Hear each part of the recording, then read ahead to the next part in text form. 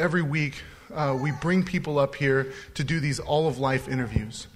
We do an interview with, we often say that all of life is all for Jesus, and we talk about that, and we try to explain it, but we want to take a few moments to show you what that looks like lived out in other people's lives, their recreation, their vocation, and any other aspect of life. So we're going to do that again today. So I wanted you to go ahead and give a hand to Grant Goss, who we'll be interviewing today. Go ahead.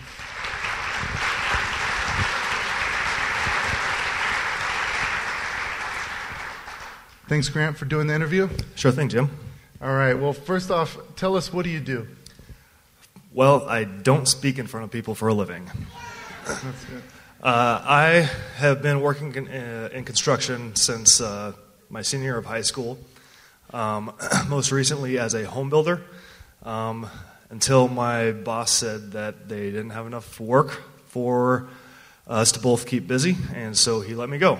And I figured, well, you know what? I've got the tools, I got the know-how, I'm going to open my own business as a handyman. So that's what I've been doing. That's great. So Ephesians 5:1 talks about how we're called to be imitators of God. So through your work, what does it look like for you to imitate God, to reflect some aspect of who He is through your work? I'm a carpenter. Jesus was a carpenter. End of story right there. No, I've actually never really specifically thought about how I ever have portrayed some aspect of God.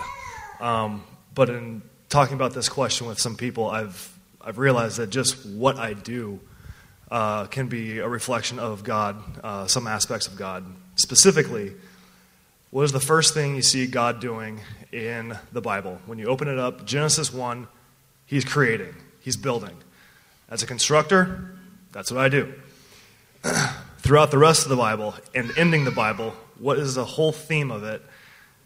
It's restoring. God is restoring. He is rebuilding. He is making things, broken things, function properly. He is making things to be what they're supposed to be. And as a handyman, that is also what I do. That's great. That's good.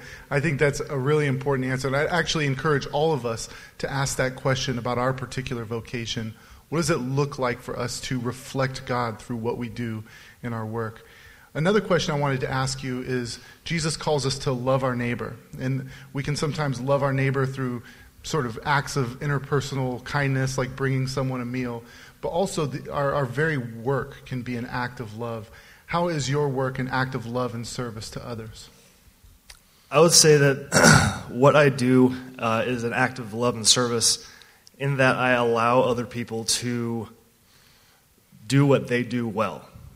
For example, there may be a web developer who has a hole in the drywall. I'm going to go ahead and guess that they are not very good at patching drywall. I am. So I can come in, and instead of them spending hours upon hours trying to figure out how to patch this hole in their drywall, I can do it. I'm rather good at it, and I'm not going to spend as much time as they would spend. They can take that time and do what they're good at. They can do their web thing that I can't do, profit themselves and profit whoever they're working for, because I am working, doing what I'm good at. That's great. That's very important. So tell us how we can pray for you and other people who do what you do. Well, I'm actually not going to ask for prayer as a handyman. I'm going to ask for prayer as somebody that is self-employed. I've been self-employed since 2009, and in being self-employed, I've realized that it is an excellent opportunity to learn to trust God for providing. I can't depend on a regular paycheck. My income is a lot more volatile than that. So I've learned to trust that God will provide for me, and what He provides is what is necessary. And so I would ask for prayer that all of us who are self-employed would learn to trust God more and, well, no and. Yeah, yes. That's good. That's good. And no and. So if you are self-employed, not necessarily as a handyman, but just self-employed in any way, would you go ahead and raise your hand? All right, great. There's a few of you out here. We're going to go ahead and pray for you. God, I thank you for people like Grant, for people in our community who take the risk to start businesses and to start new ventures. We pray that these ventures would be opportunities to serve and bless others, that they would reflect the self-giving love of Christ, that they would reflect just the restorative work of our great God. God, we pray for them. We pray that you would, with each week, with each day, that you would show them how to trust in you and to see that you are the God who provides our daily bread. We pray that you would bless them, that they might be a blessing to many. In Jesus' name, amen. Give Grant a hand, please.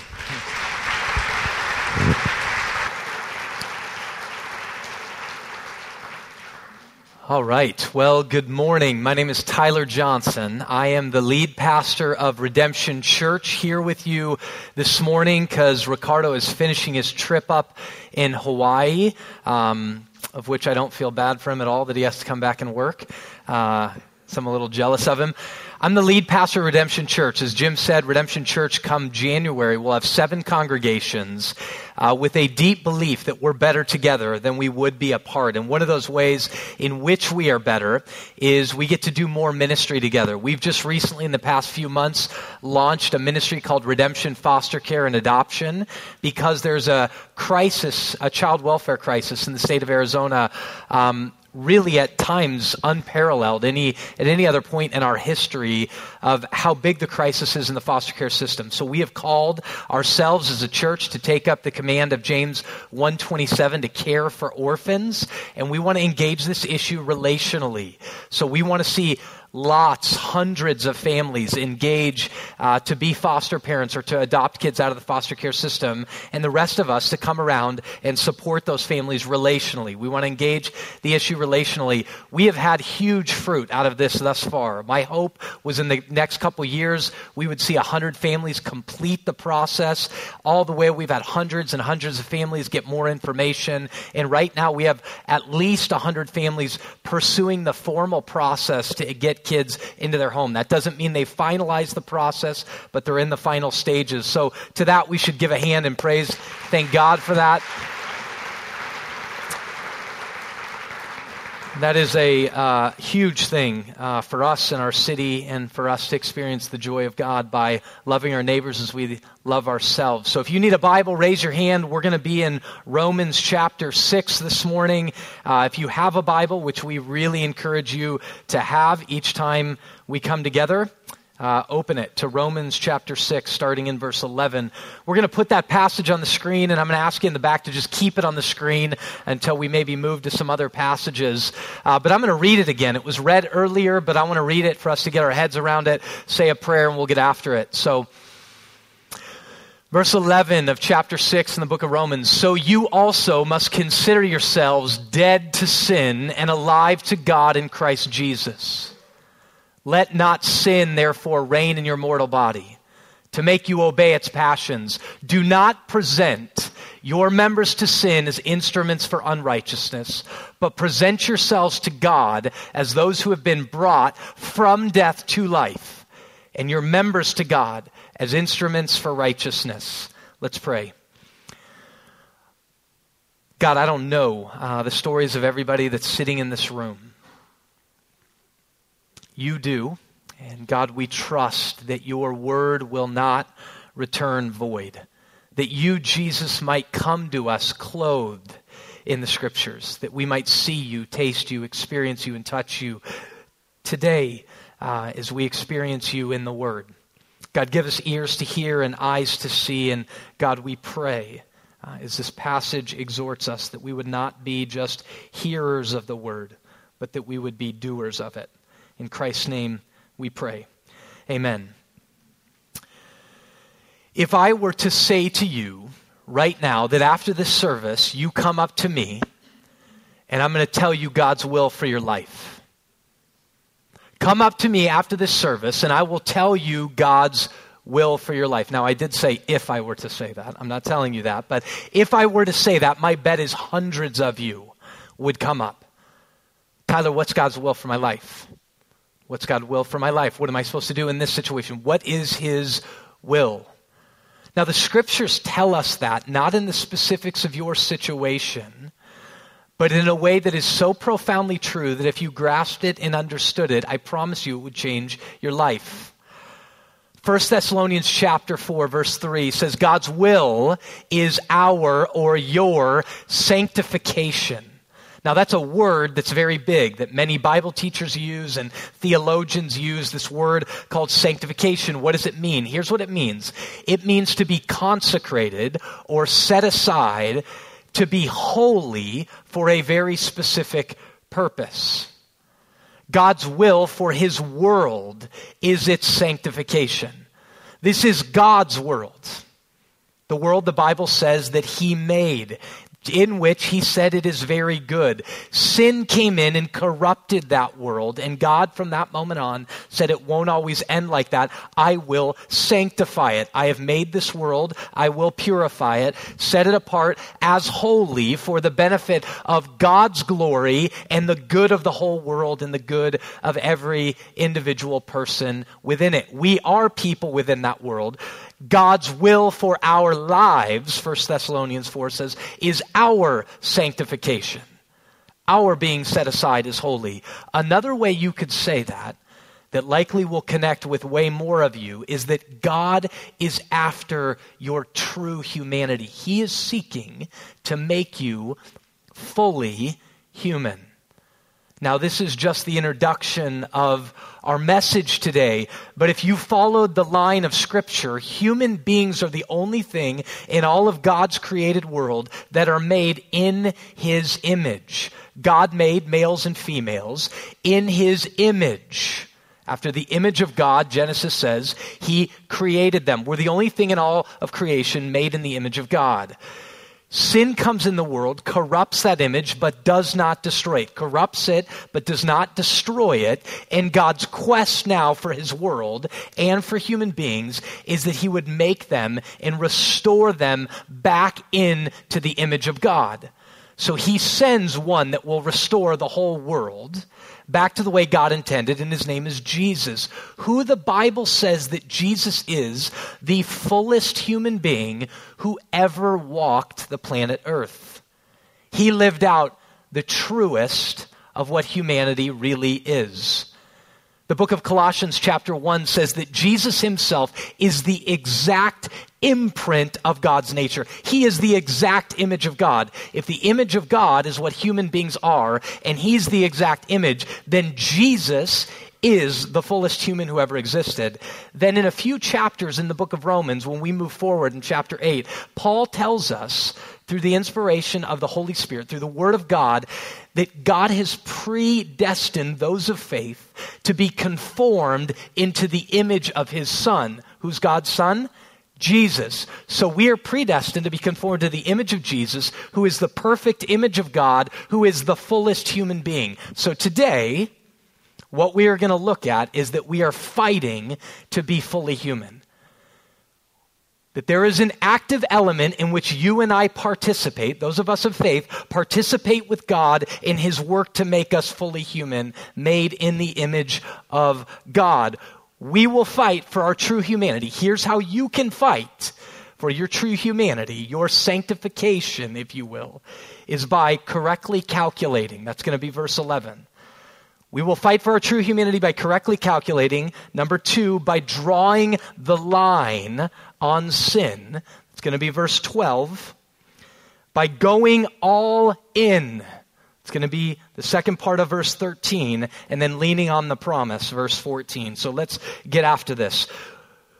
First off, we will become more and more human, more and more made into the image of God by correctly calculating ourselves dead to sin and alive to God in Christ. Look at verse 12. So you also must consider yourselves dead to sin and alive to God in Christ Jesus. This is an identity statement. Those of us who have faith are reckoned dead to sin and alive to God in Christ Jesus. I have 4 kids. I say this often when I get on stage. So I have a boy who's about to be 8 next month. I have another boy who's 6. I have a girl that'll be 3 in January, and a girl who's 1.5. And a couple weeks ago, my wife went on her annual trip with her dad and her sister and her dad's wife to Iowa City, Iowa to watch a University of Iowa game. They're big Iowa football fans, so pity them, I guess, because they're not very good. My wife has never, in all of her years of going to Iowa City, seen Iowa win a football game, nor have many people, but she has never seen them win a football game. And so they chose to go watch them play like Ouachita State or something, I don't know, some crazy small school that they knew they were going to win, and they won. But during that, she was gone for about 4 days, right? Which meant Dad had 4 kids for 4 days. Now, that's crazy, okay, on a whole bunch of levels. But one, you're sitting there and I'm realizing this is wild. I mean, these kids have incessant needs all the time. Dad, can you do this for me? Can you do this for me? One's pulling on this leg, one's pulling on this leg, and the noise doesn't stop. Sometimes it's intelligible, sometimes it's not. And so you're just trying to manage, like cracker here, water here, milk there, pull down your pants to go to the bathroom here, clean up diapers. It does not stop. So there's this one moment where my daughter says to me, Dad, get me this, to which I turn around and very calmly, believe me, very calmly said, Lucy, you're not the only person in this house. She looks at me and she gets up straight and she goes, Dad, I'm not a person. I'm a princess.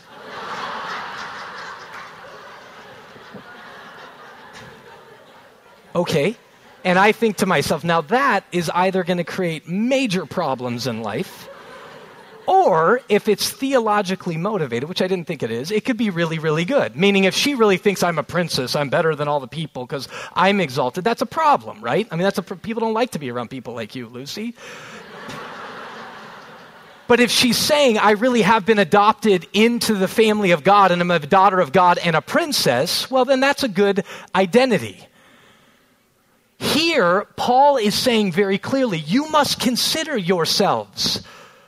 If you have faith in Jesus Christ, you are those by identity who've died to sin, been raised to life in God through Christ.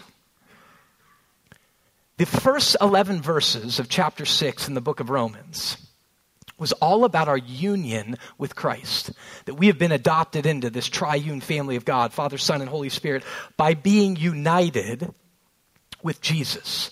We've been adopted into his family. And in being united with Jesus, we have been baptized. That video was reading this passage that we've gone through. Baptized in dying with Christ to sin, being raised again to new life. It's an identity statement. If we are ever going to find our true humanity, we must find our identity. So what is the core of our identity, of your identity? Because many of us don't identify with that, of being children with God in union with Christ. We identify with other things. So who are you at the core of who you are? The core of who you are in your identity, how do you think about yourself? Are you an addict? At the core of who you are. At the core of who you are you an occupation? Is that your identity at the core? At the core of who you are you a father, a mother? Are you a wanderer? Are you at the core of who you are, a sexual creature? The Bible says no, at the core of who you are, no matter who you are in this room, whether you believe or whether you don't believe, the Bible says the core of who you are, you're made in the image of God. And as a Christian, the core of who you are is a son or daughter of God, who are in union with Christ and therefore having died to sin and been raised to new life. Alive to God in Christ. Our life comes through Christ. We're dead to sin, but alive to God in Christ Jesus. This past weekend, my wife had some things to do. The next morning, she had pulled in, tried to turn on her car. It was dead. Well, the next morning, I had a lot of stuff I could do. She wanted to take the kids out. It was fall break. There was no way to do it. So I needed to fix the car, right? Now, this is the one mechanical thing I think I can do is jump a car. But this car is one of those ones that is a newer one. You can't put it in neutral just on its own. So you got to get a screwdriver, pop off this thing, push this button to get it into neutral. And then at every level, I'm quite mechanical. Look at this. I can pop this off, push this button, get it into neutral, put it out. I'm feeling better and better about myself all the time. I know how to open the hoods of the cars. My wife's like, how did you know how to do that? I'm like, baby, it's unbelievable. I am very smart, right? I can open the hood. I get out these cables, black and red, and I'm thinking, I know what to do, right? The black goes on the red. No, kidding. Black goes on the black, red goes on the red. You put it, and all of a sudden at that moment, that dead battery draws from the life of the battery that's full of life, and this dead battery comes to life, right? So don't be mistaken. You're not alive in your own power. You are alive to God in Christ. Our union with Christ unites us to a life, unites our dead life to his life, and we are made alive in Christ. That's our identity. If we are ever going to become fully human, we need to remind ourselves, consider, that means continually consider, continually reckon, continually calculate ourselves dead to sin and alive to God, and then everything else that we're about to say comes from that. Everything else we deduce from that fact. They're the deductions that come out of that, which lead us to this next reality. If we are to become more fully human, made more into the image of Christ, we have to draw the line on sin. If we are going to become more fully human, we have to draw the line on that which will suck life from our very bones at every level. Not just leading to physical death, but leading to us living a life that we are like the walking dead. That's what the scriptures say, is that we need to be passionate to draw the line on sin, because the one who's the author of sin, the one who is behind it from the beginning, is a liar and a deceiver. He's out to seek, kill, and destroy. And sin, therefore, is out to seek, to kill, and to destroy you. And yet many of us just go, oh, it's just sin. I'm only human. I feel so deeply convicted at this moment to just talk to you as a pastor at Redemption Church to say this. The very thing that God has called us to as the people of God, that he's called every other church to, will not be fulfilled if we claim to follow the holy God and yet live like hell. If we claim to live like him and love like him, and we quote verses like we do in Redemption, Foster Care, and Adoption, that true and undefiled religion is this, to care for widows and orphans in their distress, which we have to do, right? That's a part of pure and undefiled religion, and we celebrate these great things we're doing.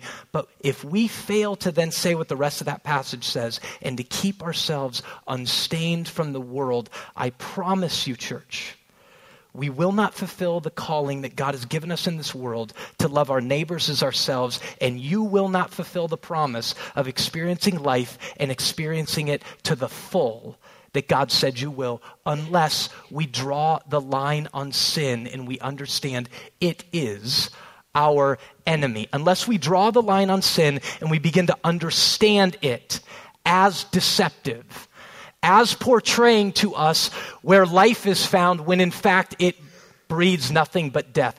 It lies. Sin lies to us, and it is unbelievably formative. Now, I understand this as a dad, right? There are lines that you have to draw at moments because your kids are formed very easily. This is why parents that are very young parents begin to see their kids, and when their kids start developing, they'll say things like, these kids are like parrots. They say everything you say. And then the older they get, you realize they do everything you do. That's why you who said, I'm never going to end up being like my dad or my mom, all of a sudden you get to like 30 and you're like, good Lord Almighty. Like, I am my parents, right? Things form you. They shape you. Practices at your home shape you.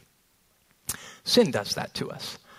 I think about that as a parent. I've got to draw these lines, right? So there's these moments. I'm a dad, and I'm a male, and so I like stupid stuff, right? And so there's these moments where I'm like, this will be really fun to see a 5-year-old say, beans, the magical fruit, the more you eat, and then the word comes up, toot, and everybody's, ha, ha, ha. I'm like, this is the best. And my wife's looking at me, shaking her head, right? Or these moments I'll dance with my kid. This is another story. I was dancing with my kids one day. My son's 3, the son that's now 6. He was 3, get this. He was 3, now he's 6, and we're dancing one day, and I turn, and I know, right? I want in this moment to get a laugh because it makes me feel good. So I turn to him, and I start dancing, right? And I'm shaking my booty all around like this, and he's laughing. I did it once, folks. 3 years later, he does it 7 times a day, right? And when he's addressed on this issue, he goes, Dad did it. And my wife will look at me and go, Tyler, what I work all week to do with these kids, you undo in like 4 seconds. And you perpetually do it. And I think to myself, Haley, how dumb can they be? Like, I did it once. I didn't say do it for the rest of your life in front of our dinner company and at school, right? Like, I didn't say that. And she's like, no, how dumb could you be, right? But that's the reality. That's how we get formed. The world is like that. That's why in 1 John, the scriptures warn us about these enemies of true life, the world, the flesh, and the devil. The world continually communicates to us, this is what the good life is. The good life is the accumulation of more and more stuff. And in fact, we'll give you a card to get more of it, whether you have the money to do it or not. The world communicates to you looking like this is the good life. And we'll provide the means, no matter how much it costs, to get you to look like that. The world communicates that experiences, one more experience, whether it's another trip or whether it's another high, are the very things that are going to be the good life. And yet they always consistently fail to deliver. Because the one behind it's a liar and a deceiver from the beginning. And sin is massively deceitful, and yet it shapes us. That moment where we go, hey, it's just one more thing and I got this card. That one moment when you make that decision to purchase that thing shapes you for the next decision. Decisions build upon decisions. They create habits, and habits begin to form you as a person for greater amounts of life or for greater amounts of death. This is why in verse 12, Paul says, let not sin therefore reign in your mortal body. Now, this is very important to understand. What is he doing with this phrase, mortal body? Let not sin reign in your mortal body, because Paul has just told us in these first 11 verses that we have died to sin. But don't be mistaken on this. If in faith, and that's the only way you die to sin.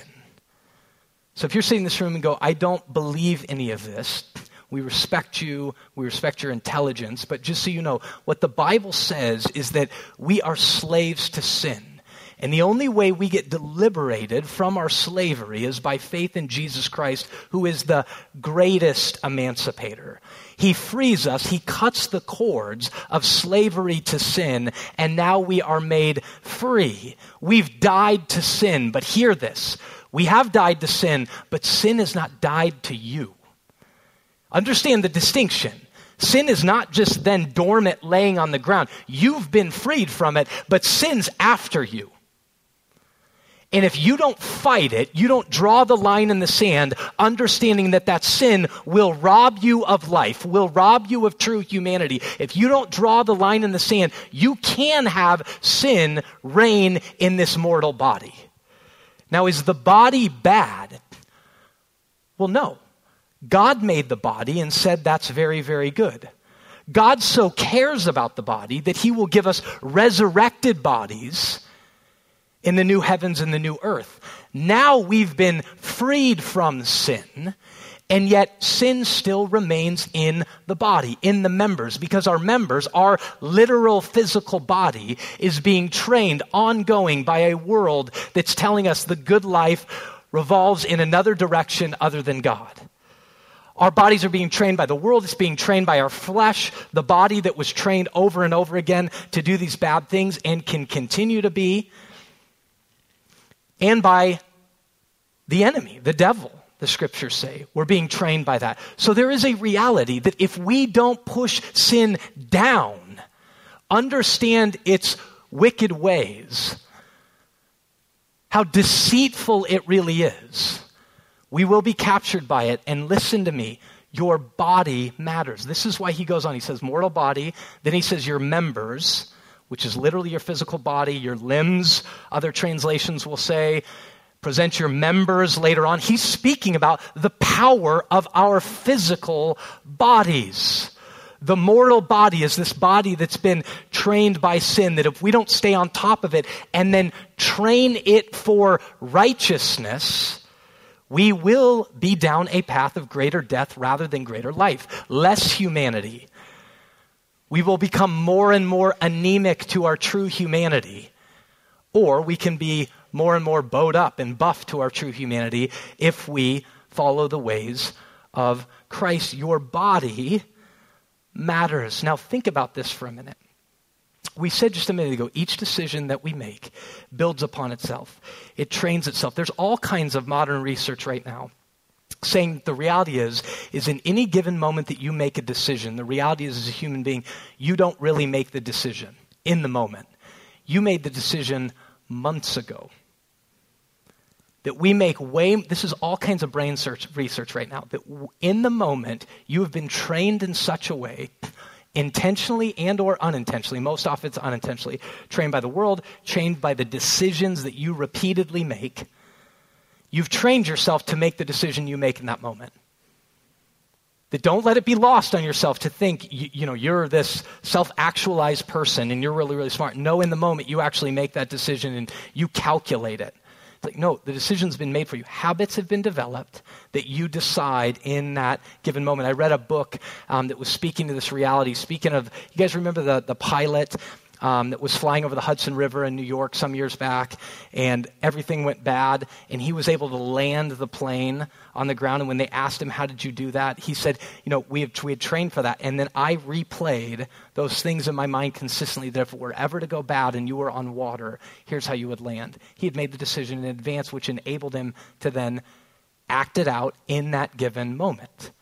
Your body, what you do with your body matters. Dramatically matters. So what you decide to do with your fingers on Facebook shapes you for later.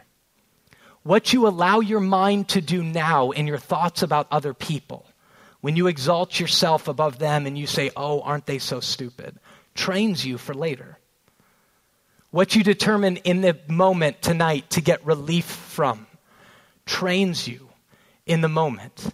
Do I go to alcohol to get relief? Do I get relief by putting other people's down? Do I get relief from looking at pornography? Do I get relief from smoking marijuana? All of these things, that some of them are in and of themselves not bad things. A beer is not a bad thing. The Bible says wine rejoices the heart, but if that's where I go to receive relief in that moment, or the pornography is where I go, believe me, you are enslaving yourself even more. No matter who you are as a human being, but as a Christian, you're taking those chains in which Jesus has freed you from and locking yourself back up in chains that you do not have to be locked into. Because you've died to sin and you've been made alive to God in Christ Jesus. Those decisions you make shape you for the future. The words that you decide to use will shape you. They will affect others, and they will, in the end, either humanize you or dehumanize you. That's why the author of the Proverbs says, words kill or words give life. You choose. You know what's amazing about that proverb? It's not just that words can kill somebody you send them at or give life to somebody you send them at, but whatever you choose, it does the same thing back to you. If you choose to use words that kill somebody else, I promise you they in turn will kill you. If you determine to give life to somebody through your tongue, it will give you life. That's the Bible's teaching. Paul told the Ephesian elders, remember this, it's more blessed. You will be happier in giving than you will be in receiving. You will be happier in being a blesser than you will seeking it all for yourself, which is why I try to teach my kids every single day, God made us to be givers, not takers. He made us to be givers, and in the fact, you will experience more life in giving than you will in taking. Make no mistake about it, church. Sin tries to trap us. Sin tries to dominate us. And if you are not aware of that at every given level, of the thoughts that arise in your mind, the feelings that you have in your heart, what's going on around you in the world, you will be trapped, you will be deceived, and you will be dominated. Now, let me make a point here about mortal bodies. I said it already, but I got to say it again. Bodies are good. The natural instincts that you have are good and given by God. The natural feelings that you feel are good, given by God. But those feelings that I feel, if not rightly assessed according to the Word of God and what God intends for His world, will be made an aberration. They will be made into a disease that latches onto your body and sucks it of life, or they can be made for greater life. So don't look at your natural instincts like I have an instinct to eat. That is of God. You need to eat to live, but He didn't just say eat to live. He gave you taste buds to enjoy that. But what sin tries to do is tries to make you obey its passions. Look at the end of verse 12. Here's what sin does. Satan, sin in the world, are not creative. Satan's not a creator, he's a duplicator. Sin isn't a creative, it duplicates. So it takes the good things that God has made and then tries to make you over-desire them, to love the created thing more than the creator. Right? So it takes a nice Four Peaks pumpkin porter and says, God says, enjoy this, and you go, I gotta have it. Where did it go from I enjoy this to I gotta have it? God made us sexual creatures. It goes from enjoy this in the constructs and constraints of what God intends in marriage and says, all of a sudden it says, no, I gotta have it. And to be a free person is to freely express myself sexually. And God goes, no, that's actually gonna kill you and could kill the society that you live in if you live like that. Sin tries to get you to make you obey its passions because its desire for you is to seek you, kill you, and destroy you. If you are passionate about your life, if you're passionate about the lives that are around you, whether it's your family or those you work with, you have to draw the line in the sand on sin. That's why he says, do not present your members to sin as instruments for unrighteousness. Be aware of what you do with your members, your body, what you do with your feet and your toes and your legs and your eyes and your head and your hands. And get rid of all the stuff that wants to suck life of you. This is why the author in the book of Hebrews, chapter 12, verses 1 and 2, says, throw off the weight. Throw off every weight that hinders you and the sin that so easily entangles you. Hebrews 12, 1 and 2. He delineates two things. There's sin in your life that entangles you. Identify it, kill it. Acknowledge is what I'm doing with my fingers, with my eyes, with my head, with my hands, with my life, all that God's given to me being used for unrighteousness or righteousness. All that entangles you, get rid of it. But then he says this, but there are things in your life that aren't fundamentally sin, but they're weights. They're weights. They're in your way of getting to Jesus, and they're in your way of loving your neighbor as yourself. This could be any number of things that in and of themselves aren't sins. It could be video games. Video games don't help me get to Jesus, which in turn don't help me love my spouse better, or my kids better, or my coworkers better, or my neighbor better. It could be. It could be things that you eat. It could be the way you spend your time. Sin desires to take you to an extreme, obey its passions. So God made you a worker. Sin latches on and tries to make you either a workaholic or a lazy bum. God goes, no, I want you to be a worker, not a workaholic. Right? I want you to be a worker, not one who sits and thinks of every way that people can serve me. Sin will try to trap us and dominate us unless we draw the line in the sand and realize each decision builds upon itself, makes habits that will lead either to life or greater death. Here's the third statement. If we want to experience the fullest of humanity, we got to go all in. we got to jump in with 2 feet. Go all in. That's where he says, but present yourselves to God. Go all in. God, I present how much of myself? Yourself, all of yourself. Present it to God as those who have been brought from death to life, and your members, God, all of me. From my fingers to my toes and all in between, from the top of my head to the tips of my toes, I present myself to you, God. Use everything I have that is a gift of yours to be used for righteousness. God, what you intend in the world, for greater love of my neighbor and greater love of you.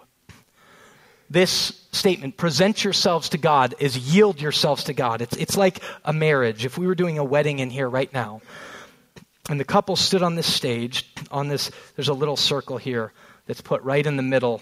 I think it's people hook up stuff in here, but it also shows the middle of the room. So wedding coordinators love the center spot so everybody can see. But if we were at this center spot, I was conducting a ceremony, there's a husband and wife there. At that moment, you share your vows. In your vows, you're going, I yield myself to you. I am making a once-for-all commitment, the way God designed it. I'm going all in at this moment with you. And that once-for-all decision has implications for thousands upon thousands upon thousands of other decisions. If you're in the room and married, can I get an amen, right? Like, you said yes at that moment, and you went, wait a minute, this is no longer my money, but it's our money?